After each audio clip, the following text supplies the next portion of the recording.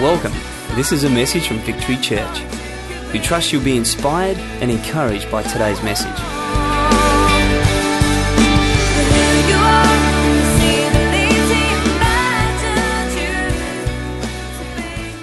For those who don't know me, my name's Peter. I'm one of the pastors here at Victory Church, and it's a privilege for me to be able to share with you this morning.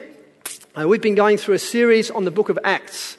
Acts is a historical book in the New Testament that comes straight after the stories about Jesus, and it gives us some insight into some of the things that were going on in the early church. It doesn't tell us everything about the early church, but it certainly gives us some of the highlights and some of the lowlights along the way. And so far we're up to about nearly just over halfway through, and we've seen some highlights. We've seen Jesus resurrected and returning to heaven and commissioning his church.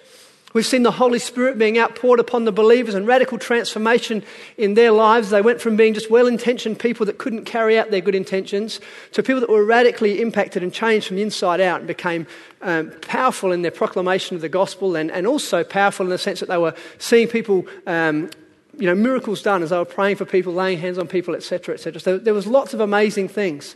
It wasn't without its difficulties, though, because we've also looked at the fact that the church was persecuted. We've seen that Christians were beaten, some even killed to this point. Okay, so the church there's been some amazing things going on. We've just sort of gradually unpacked that over the last 6 or so weeks. And so today we find ourselves in Acts chapter 15, and we're picking up in verse 36, and I'm going to read through to verse 41. And we're just entitling this message, When Friends Fall Out. Okay, so hopefully there's something in it for everyone. Our intention here at Victory Church is to make our preaching biblical, inspirational and practical. And so it's not going to necessarily be the deepest theology in terms of what's going on in heaven right now when Jesus is coming back, because sometimes that doesn't necessarily help people to grow as a believer. But we always want our preaching to be biblical. Yes, there will be some of those things included along the way, but every week we want people to go away and say, I can actually put this into practice. And so hopefully at the end of this little message, you're going to be able to have some more keys to do life well and therefore represent Jesus well, or at very least to put some things into practice and see that his ways work, and perhaps begin the journey or beyond the journey as Norm was. All right, so Acts chapter 15, verse 36. Sometime later, Paul said to Barnabas, let us go back and visit the brothers in all the towns where we preach the word of the Lord and see how they're doing. You may remember that last week Tone spoke on the first missionary journey of Paul and Barnabas last week. Talked about some of the things that went on there. We spoke about apostolic ministry and so on and so forth. And so Paul, having planted these churches along with Barnabas, now he's saying, let's go back and see how they're doing. Barnabas wanted to take John, also called Mark, with them. But Paul did not think it wise to take him because he had deserted them in Pamphylia and had not continued with them in the work. They had such a sharp disagreement that they parted company. Barnabas took Mark and sailed for Cyprus, but Paul chose Silas and left, commended by the brothers to the grace of the Lord. He went through Syria and Cilicia, strengthening the churches, and that ultimately went on to become his second missionary journey. Again, one of the first things that stands out to me as I read this is that it is very much, as we found right the way through, it's a warts and all real-world account. There's nothing mythical or mystical. You don't need to throw your brain away to kind of see this stuff happening, all right? And that's the general tenor of the Bible in general, but specifically Acts here as we're looking at it right now. Interestingly, this fallout isn't between new Christians who don't know any better. This is like a heated exchange involving some of the leading lights in the church. I mean, we've mentioned Paul. We heard about his conversion, his miraculous conversion, a man who was a persecutor of the church, was responsible for the death and imprisonment of Christians. And yet God had arrested him, just confronted him about the way he was living his life, and he'd gone from being a persecutor to a preacher. And so Paul was very much on the cutting edge of what God was doing around the place at that time. And so we've got Paul, who also ended up writing much of the New Testament, is one of the players in this little disagreement. We've also got Barnabas, and this is a little bit surprising because Barnabas, his nickname was the son of encouragement. And we see that right throughout Scripture, he is regarded as a person who is a good man, full of the Holy Spirit and faith. If you've got problems, go and see Barnabas. He'll cheer you up, he'll lift you, he'll help you get in. If you're on the outer, he'll bring you inner. In fact, Paul earlier on had been brought into the fellowship of the apostles or the disciples at the time because They didn't really trust what Paul was up to. They thought this is some sort of trap, get him into our inner circle so he can have us all arrested. But Barnabas was the only one who extended Paul the benefit of the doubt and invited him in to the leadership of the church at that time. And so Barnabas was a good guy. He always thought the best of everyone. And we see that as we read on. Then the other person in the mix here is John Mark. Okay, John called Mark. And he was Barnabas' cousin. And so he was also a committed believer, came from a very dedicated, well-known Christian family. In fact, it was John Mark's mother's house. If you remember a little while ago, we spoke about Peter's miraculous release from prison. And if you remember, after he'd been released, he went to John Mark's mother's house where the church was gathered together and praying. So he had a bit of a spiritual pedigree, if you like. But for whatever reason, he'd obviously let the guys down earlier on. But he ultimately went on to write the book of Mark. Okay, the Gospel of Mark was written by John Mark in this story. All right, so I want to have a look at this particular passage of Scripture, just to have a look at some truths pertaining to working relationships. Okay, working relationships. Because as a church, we're not just called to casual relationships. We're not called to shallow relationships or cordial relationships. We're actually called to a working relationship. God calls us to a relationship with himself, but then he also calls into a relationship with a group of people that become a team through which he is ministering his grace, his love, and his power to the world. Okay, so we're all, whether we like it or not, whether we understand it fully or not, God has called us to work together. And so we need working relationships. And so I'm going to have a look at three things this morning. I have a look at the fact that trust is a must, disagreements are inevitable, and that we finally need to keep our eye on the prize. The first thing, trust is a must. Barnabas wanted to take John, also called Mark, with them, but Paul did not think it wise to take him because he had deserted them in Pamphylia and had not continued with them in the work. As I mentioned, previous missionary trip, all of them heading out together, and somewhere along the road, for a reason we don't know, Mark bails and heads back to Jerusalem. Now we've got talk of another trip, and Barnabas, ever the optimist, and possibly a little bit of a family connection there, wants to bring John along. Paul said, no. Sorry, he's not going with us. He's burnt his bridges. I don't trust this guy anymore. And trust really is about the degree to which we're willing to rely on somebody for something. And so Paul had trust issues. And so I want to look at this thing first up, because all of us, I'm sure, there are issues regarding trust in our life. Maybe we're on the side of being the untrustworthy one, or we're on the side that trust has been broken towards us. But either way, I think there's going to be some keys here this morning that will help us. Some people look at the wrong things when determining who to trust or how much to trust someone. Sometimes they might base their level of trust on how much they like someone. Maybe they base their level of trust on the type of associations that these people have, or maybe common interests. And they think, well, this person likes some of the same things I like, therefore I can assume that they are trustworthy.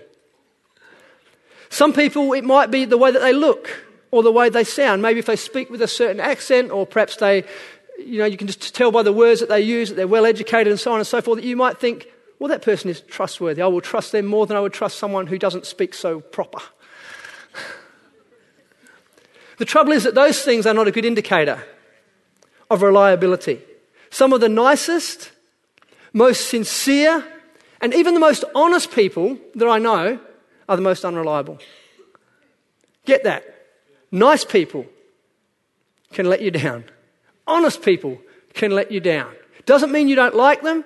Doesn't mean that there's not a measure of connection and relationship. But you're a fool to trust people just because they're nice, or just because they talk a certain way or dress a certain way, or because they're a friend of a friend or whatever.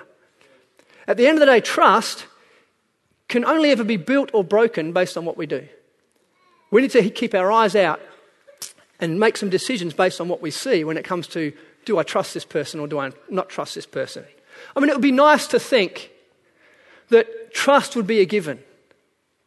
That the baseline, the default position of all our relationships is trust. And I think there should be a measure of that. But, you don't sort of jump in, boots and all, and entrust someone with your whole life, or entrust someone with all your savings when you don't really know them. You might trust them to a degree. You might trust them to come over your house. And you might trust them to be in another room when you're not there or whatever. They're not going to steal all your stuff. There's a measure of trust that until someone, breaks that trust. But generally speaking, it's not realistic just to expect that every person is trustworthy. We can't live our lives like that. We're going to get hurt. We've got to learn from some of the lessons that life throws our way. Okay, making sense? That's called wisdom, when you learn from what goes on in the past. So we're called to learn. 1 Corinthians chapter 4 verse 2 says, now it's required that those who have been given a trust must prove faithful. Those who have been given a trust must prove faithful. Do we have any trust that's been given to us? How faithful are we with that trust? Jesus said, I think it's in Luke chapter 16 or thereabouts, he said, don't swear. In other words, he's talking about not swearing as in bad language, but don't make oaths about this or that and all these elaborate sort of incantations about, I'll definitely do that. You can absolutely rely on me. He says, just let your yes be yes and your no be no. In other words, if you say you're going to do it, do it. If you say you can't do it, that's cool. You can't do it. That's fine.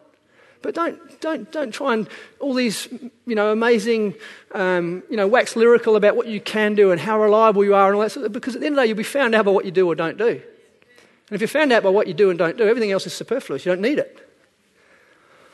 All right. So when we're working out who we're going to put our trust in, we need to be looking at some things in people's lives. We need to look at the overall tenor of their life. What's their lifestyle like? How do they do relationships in general? How do they do finances in general? How reliable are they, just generally speaking? Are those sort of things? What's their track record? Do they have a history of letting people down, person after person after person after person, and then you're the next person in the list? We should learn from that track record. Not just as a Christian, be nicer than Jesus and just entrust them with a whole bunch of stuff and just set them up to fail yet again. What are the recommendations? What are the people that know them saying about? Again, we don't need to be negative and slandering people, but I think we need to be able to give an honest account of people. If someone comes to you and says, look, I'm thinking of going into business with so-and-so, what do you reckon? If you just want to be all nice about it, say, oh yeah, great guy. Great guy says nothing. Are they trustworthy? Will they rip you off? Or are they just stupid and will leave you in a hole? Yeah? So trust is something that we need to have in our lives. It's a commodity. If we are trustworthy, our lives will go well. If we're not, our lives will spiral downhill pretty quickly. And we also need to be able to determine who is trustworthy and who is not trustworthy. When it comes to rebuilding trust, there's a few things I want us to learn. The first thing is that breaking trust has consequences. Barnabas didn't get to go with Paul that day because he had broken Paul's trust. Paul started a missionary journey with Barnabas and with John Mark, and he expected to finish that journey with both those guys, but somewhere along the line, for whatever reason, good, bad or indifferent, John Mark took off. And so Paul could not trust him anymore to stay with them on a missionary journey. It doesn't mean that Paul didn't like John Mark. It doesn't mean that he started a hate club. It doesn't mean that he had to gossip about him and slander. It just means that he didn't trust him at that point. Rebuilding trust takes time and effort. It doesn't happen overnight. There was nothing at that particular moment. When this situation comes to bear, when Paul goes to Barnabas and says, look, let's go back and visit these people. And Barnabas says, great idea, I'll go and get John Mark. Paul goes, he's not coming. Not taking that guy. There was nothing at that moment that could change Paul's opinion. Not even a sorry, not even an apology, not a promise. Nothing could rebuild Paul's trust at that moment. And we need to understand that. How often do we do something wrong, we say sorry, and we think that everything is fixed. All is well with the world when we say sorry. Sorry is good for getting forgiveness. But forgiveness is different than trust. You get that? Forgiveness is different than trust. It takes time. You can be forgiven in an instant like that. Say sorry, the person says, I forgive you, let's move on. But trust takes time. It needs to be rebuilt. How is it rebuilt? Well, it's rebuilt by just consistently doing the opposite of whatever it was that broke trust. If you're unreliable, be reliable. Maybe you're unreliable in terms of punctuality. Begin to be punctual and people begin to consider that you are more reliable. Do the right thing with finances and people will consider that you are reliable financially, and so on and so forth. Just do the opposite of what it was that's got you this reputation of being untrustworthy.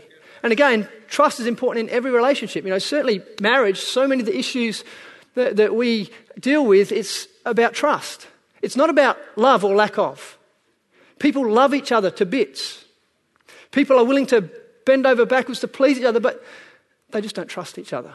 Some wives live in fear of their husband's spending habits, or in fear of what they're doing when they don't know where they are. They just don't trust. They love, but they don't trust. They forgive, but they don't trust. So we need to know how to rebuild trust. If a person is secretive, and secretive could be for a whole bunch of reasons. It could be a young person being given a mobile phone. Maybe they've got an internet plan on there, and they're starting to access things they shouldn't be, and they're hiding it from their parents. It could be a husband or a wife who's going astray, and there's secrets beginning to develop. The only way that you can build trust when there's been secrecy in a relationship is to be open and honest and accountable. And so when you get found out, when things come to a head, you need to go about being open and honest. So for a child who's, maybe it's a phone, or maybe it's the same for an adult, really.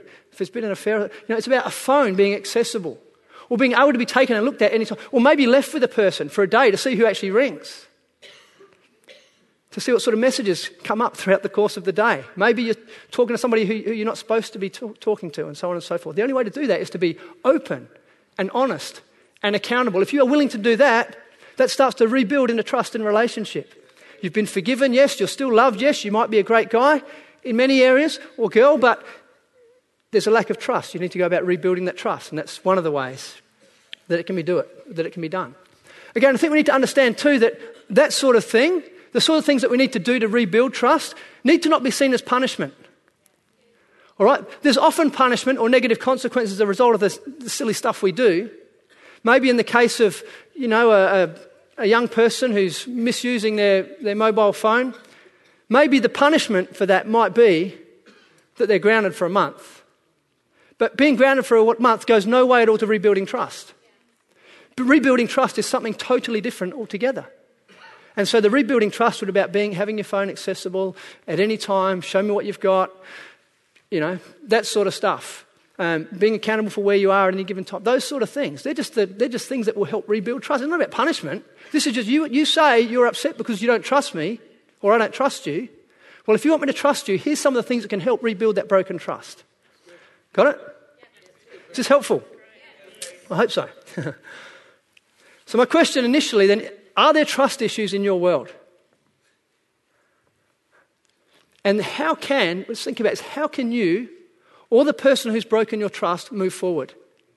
Because sometimes there are people in our world who have broken our trust, but they don't know they've broken our trust. Or we don't communicate with them to tell them what they need to do to rebuild that trust. And so therefore, if trust is broken in a relationship and there's no change made, we're just holding a grudge or whatever, and we don't communicate what we'd like to do to see that trust rebuilt, how can a person rebuild trust? If we feel that someone doesn't trust us, it would be worth us approaching them and saying, what can I do to get your trust back? And then just do whatever they say, as unreasonable as it may seem, because the end result is worth it. Okay, so that's about trust initially. The second thing, so this whole issue was about a lack of trust or a breakdown of trust. The second thing that happens, obviously, Acts 15 verse 39, it says they had a sharp disagreement and they parted company. So disagreements are inevitable in life. You can't avoid them. Even apostles, those revered leaders of the church, those miracle workers, those people with great authority and wisdom and able to speak into people's lives and bring direction to churches and even nations, churches and nations, these guys had an argument. Not just an argument, not just a little disagreement, but a sharp disagreement. It doesn't matter how spiritual you are. It doesn't matter how well-intentioned you are. It doesn't matter how loving you are or how qualified or how purpose-filled you are. You are bound to have a disagreement in the church. You will. Because none of us are perfect. We all, even on our best, we still succumb to things like tiredness and frustration and stress and all of that. So it's inevitable that we're going to have an argument at some point along the line. And what I want to say is this: don't worry about it. It's not the end of the world. Some people, they make the goal of their Christian life to not have an argument. And inside they're a seething mess of hatred and anger and bitterness, but they're not having any arguments. I say get it out there like Paul and Barnabas did. Because you can move forward from that place when there's openness and honesty. But if a person doesn't know that you hate their guts, because every time you see them they put a smile on their face and they pretend that they're your friend, ultimately what happens, it gets harder and harder and harder to front up at church. And eventually you begin to hate those that still like them. And so then it gets even harder to go to church. And then, it just as a snowball effect, just goes downhill from there. And people leave church and people get all bent out of shape. And it's just because they're holding on to stuff that really you'd be better off just getting out there. Well, I said, this is a sharp disagreement. What does a sharp disagreement look like to you? I imagine it was loud. I don't know if there's any language involved. But it was sharp.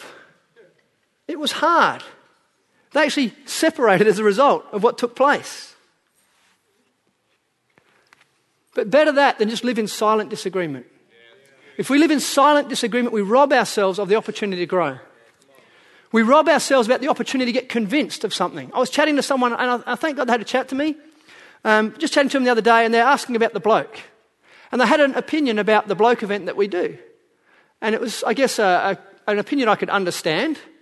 And it was just simply like, the bloke's a great event. You get all these people here who aren't Christians.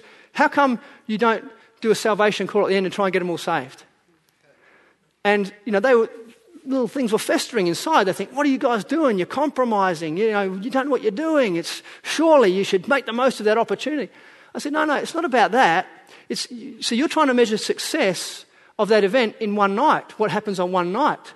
And you're trying to measure it in how many people might put their hand up and say, I want to become a Christian. But that's not the goal of that event for us.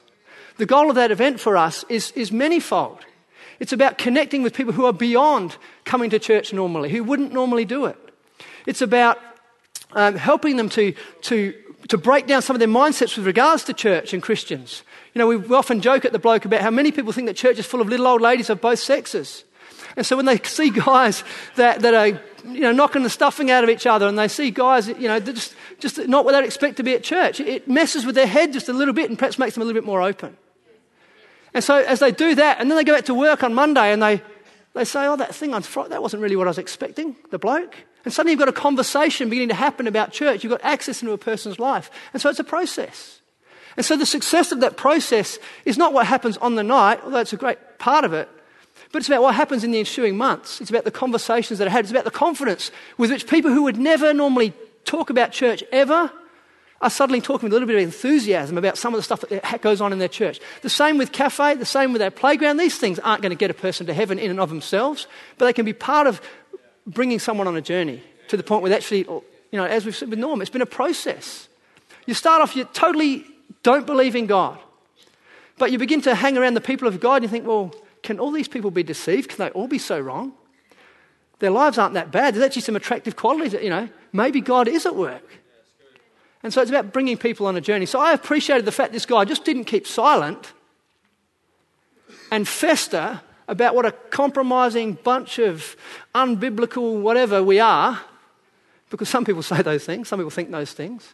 But he just got it out there, and hopefully at the end of it he was convinced, or at least he had an understanding of the why behind our what. This is why we do what we do. So you might not agree with it, but this is the method behind our madness. Because he had a conversation, he got it out there. He didn't just keep festering on the inside and gradually feel more and more isolated and more at odds with where we're heading as a local church.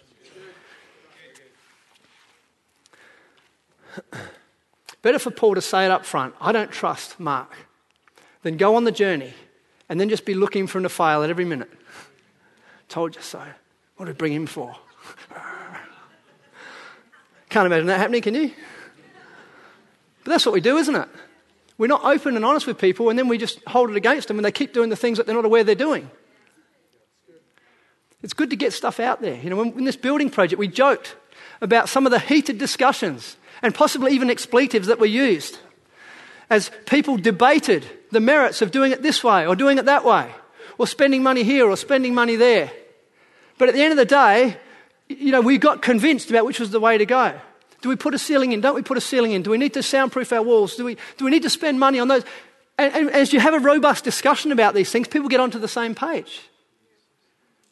And that's part of having a working relationship. Like I said, Tone and I have had some crackers over the years. But we're still working together because we realise it's just a bump in the road. It's just a moment. It's just part of the journey. It might be that he's wrong or I'm wrong, or it might be that we're both tired and frustrated by other people in our worlds or whatever. So when someone says something or disagrees, we don't get upset. You just keep walking together, just keep moving on. And I think as a church, if we could just get that, this church could be far more influential than it currently is, and so could any church. So my question at the end of this little part is, are we being honest with those around us? Are we being honest enough with those around us?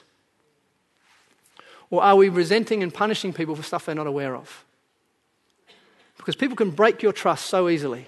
People can let you down so easily. People can disappoint you so easily. And you can do the same to others.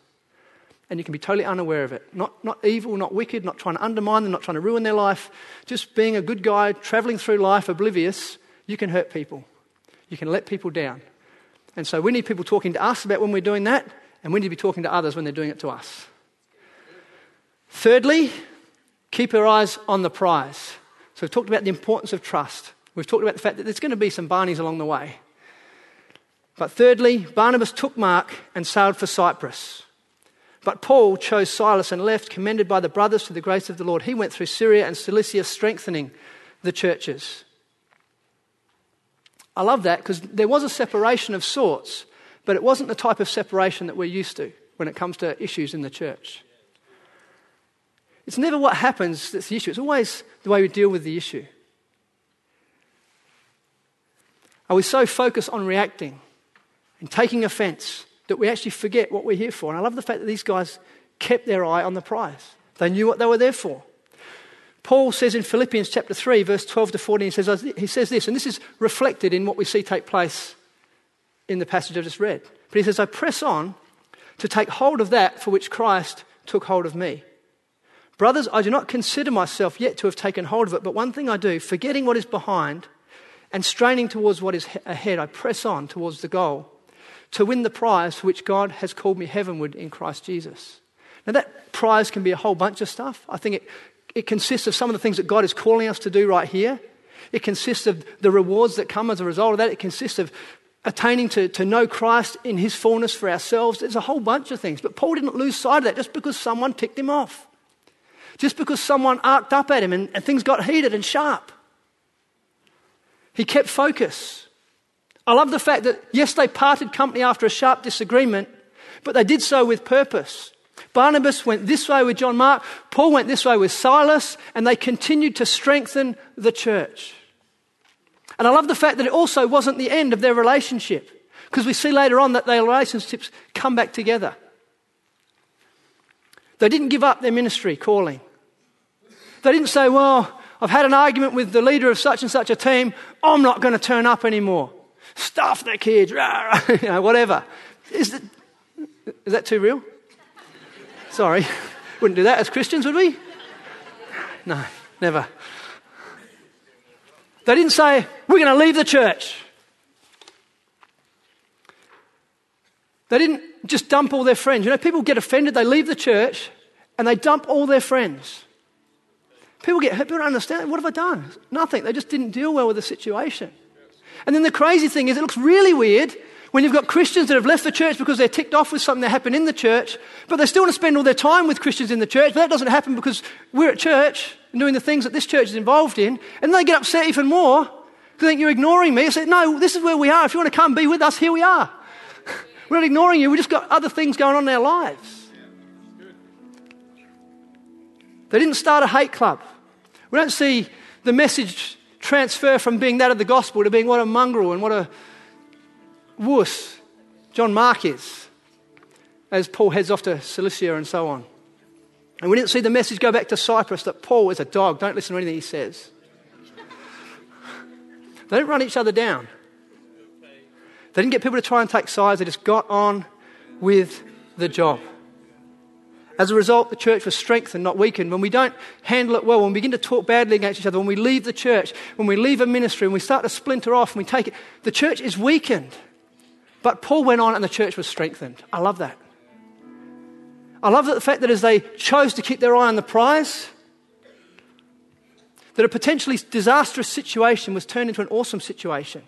Because God is able to turn all things together for good for those who love God and are called according to his purposes. So we would have had one little mission trip heading off. But instead there was two. So Paul used it for good as they both went with good attitude. And Paul strengthened the church here, and Barnabas and Mark strengthened the church over here. That space that they gave or had from each other, it gave them an opportunity to take perspective, take stock and get perspective and realise, yeah, I probably did overreact a little bit. Mark's not a bad guy, and overall the general tone of his life is he's trustworthy, and his mum was sick. We don't know why he left. He could have been a very good reason that he left. Paul was just disappointed that he'd left. So they got perspective. It gave John Mark an opportunity to prove himself under the gentle, encouraging guidance of Barnabas. Under Barnabas' leadership, he flourished. And later on, Paul was able to say, I have no one like Mark. Make sure he comes and sees me. We see them in jail together. We see them on mission trips again together. And we see ultimately that Mark became a partner of Peter.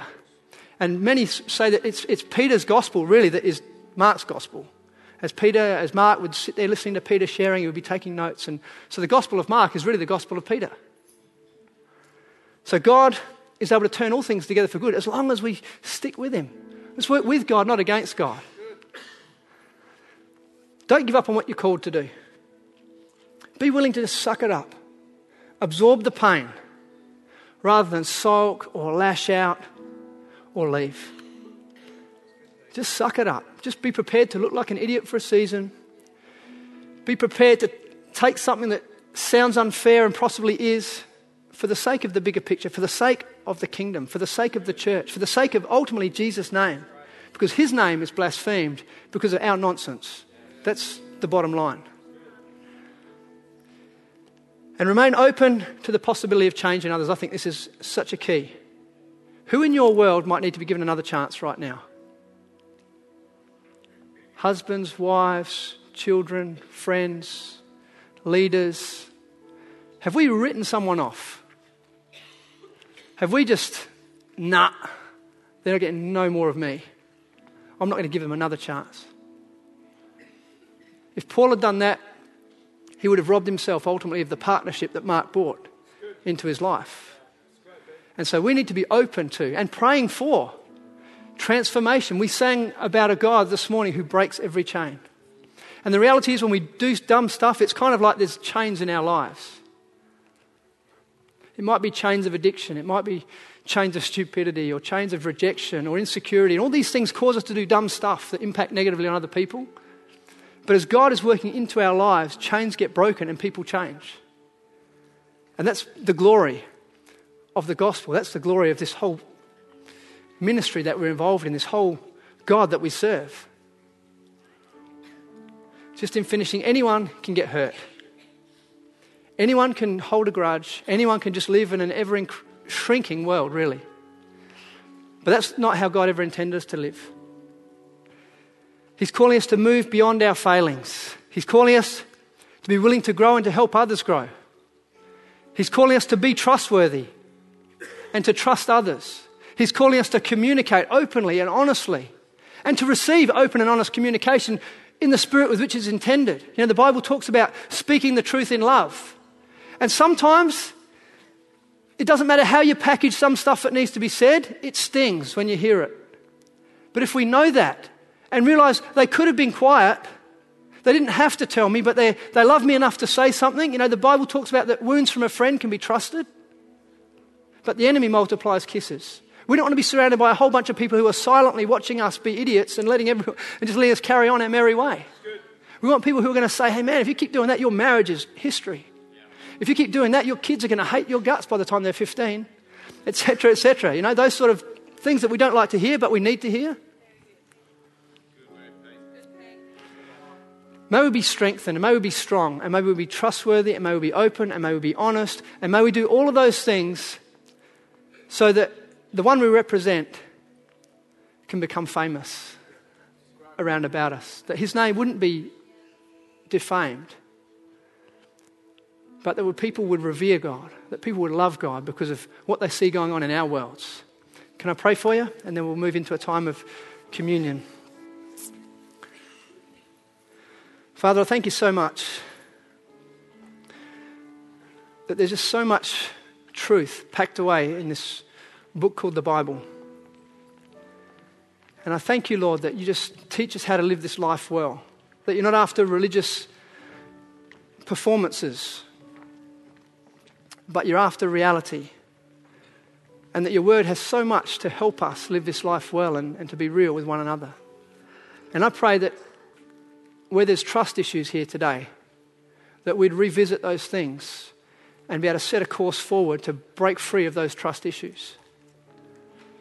Lord, so that you can get the most out of us, that we'd be living as whole, healed people, helpful people, that we wouldn't be robbing ourselves of the blessing that is locked away in others because we don't trust them, we're not willing to give them a shot, and we've got issues and all that sort of stuff.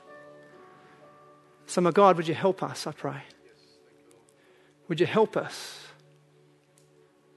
Would you help us to understand when people talk to us about why they can't trust us or how we've hurt them or disappointed them or let them down? May you help us to be mature enough and strong enough to take it on the chin and to make the adjustments, Lord.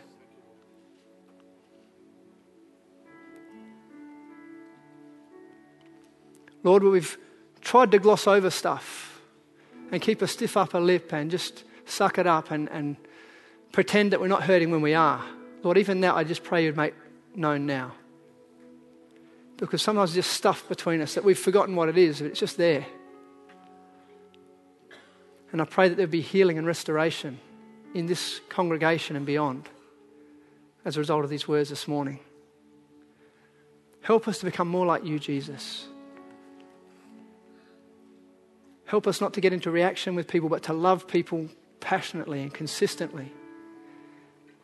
So much that we'll do whatever it takes to help them grow and not to hold them back. And God, help us all to grow and not to be held back.